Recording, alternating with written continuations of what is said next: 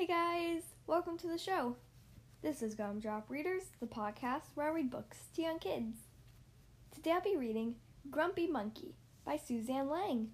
I hope you enjoy it. Okay, here we are on page 1.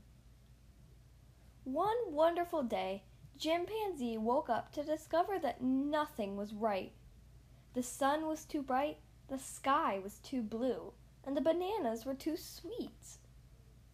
Jim was confused. What was going on? Maybe you're grumpy, suggested Norman the gorilla from next door. I'm not grumpy, Jim insisted. On his walk, he met Marabou. Jim's grumpy, Norman told Marabou. Why are you grumpy, Jim?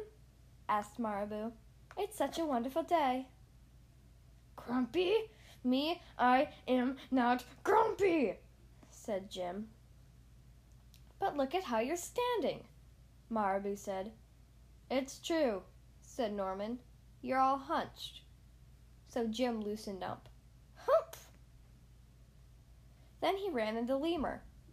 Jim's grumpy, Norman told Lemur. Why are you grumpy, Jim? Asked Lemur. It's such a wonderful day. Grumpy? Me? I'm not grumpy, said Jim. Your eyebrows look grumpy, said Lemur. It's true, said Norman. They're all bunched up. So Jim raised his eyebrows. Then he tripped over Snake. Oh no, said Norman. That's the last thing you need when you're feeling so grumpy. Grumpy? Me? I am not grumpy, said Jim. Then why this frown? Said Snake. I think it's because he tripped over you, Norman whispered to Snake. So Jim put on a big smile. Finally, Jim looked happy. He was bouncing around. He had a giant smile on his face. He was all loosened up. His eyebrows were raised. But he didn't feel happy inside. Everyone wanted Jim to enjoy this wonderful day. You should sing with us, said the birds. But Jim didn't feel like singing with the terribly singing birds. You should swing with us, said the monkeys. But Jim didn't feel like swinging. You should roll with us, said the zebras. But Jim didn't feel like rolling around in the dust. You should stroll with us, said the peacocks. But Jim didn't feel like strolling. You should lie in the grass, said the lion. You should stomp your feet, said the elephant. You should take a bath, said the hippo. And make a splash, said the otter. You should hug someone. You should laugh. You should take a nap, said the alligator. You should eat old meat, said the vulture. Or some honey, said the bear. You should jump up and down, croaked the frog. You should sit in the sun, the lemur said. You should dance, dance, dance, said the porcupine. But Jim didn't feel like doing any of that. Why are you grumpy, Jim? Asked the others. It's such a wonderful day. I'm not grumpy! Shouted Jim as he beat his chest. And he stormed off. Jim felt sorry.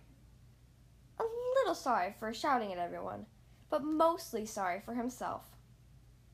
Guess I am grumpy, Jim sighed. And just as he was starting to feel really sad, he came upon Norman. Norman was slumped. His eyebrows were bunched up, and he was frowning. What's the matter? Are you grumpy? Asked Jim. No, I danced with Porcupine, said Norman, pulling porcupine quills out of his bum-bum. Are you okay? Asked Jim. It hurts, but I'll probably feel better soon enough, said Norman. Are you still grumpy? Yes, said Jim. But I'll probably feel better soon enough, too. For now, I need to be grumpy. It's a wonderful day to be grumpy, said Norman, and Jim agreed. And he already felt just a little bit better. The end.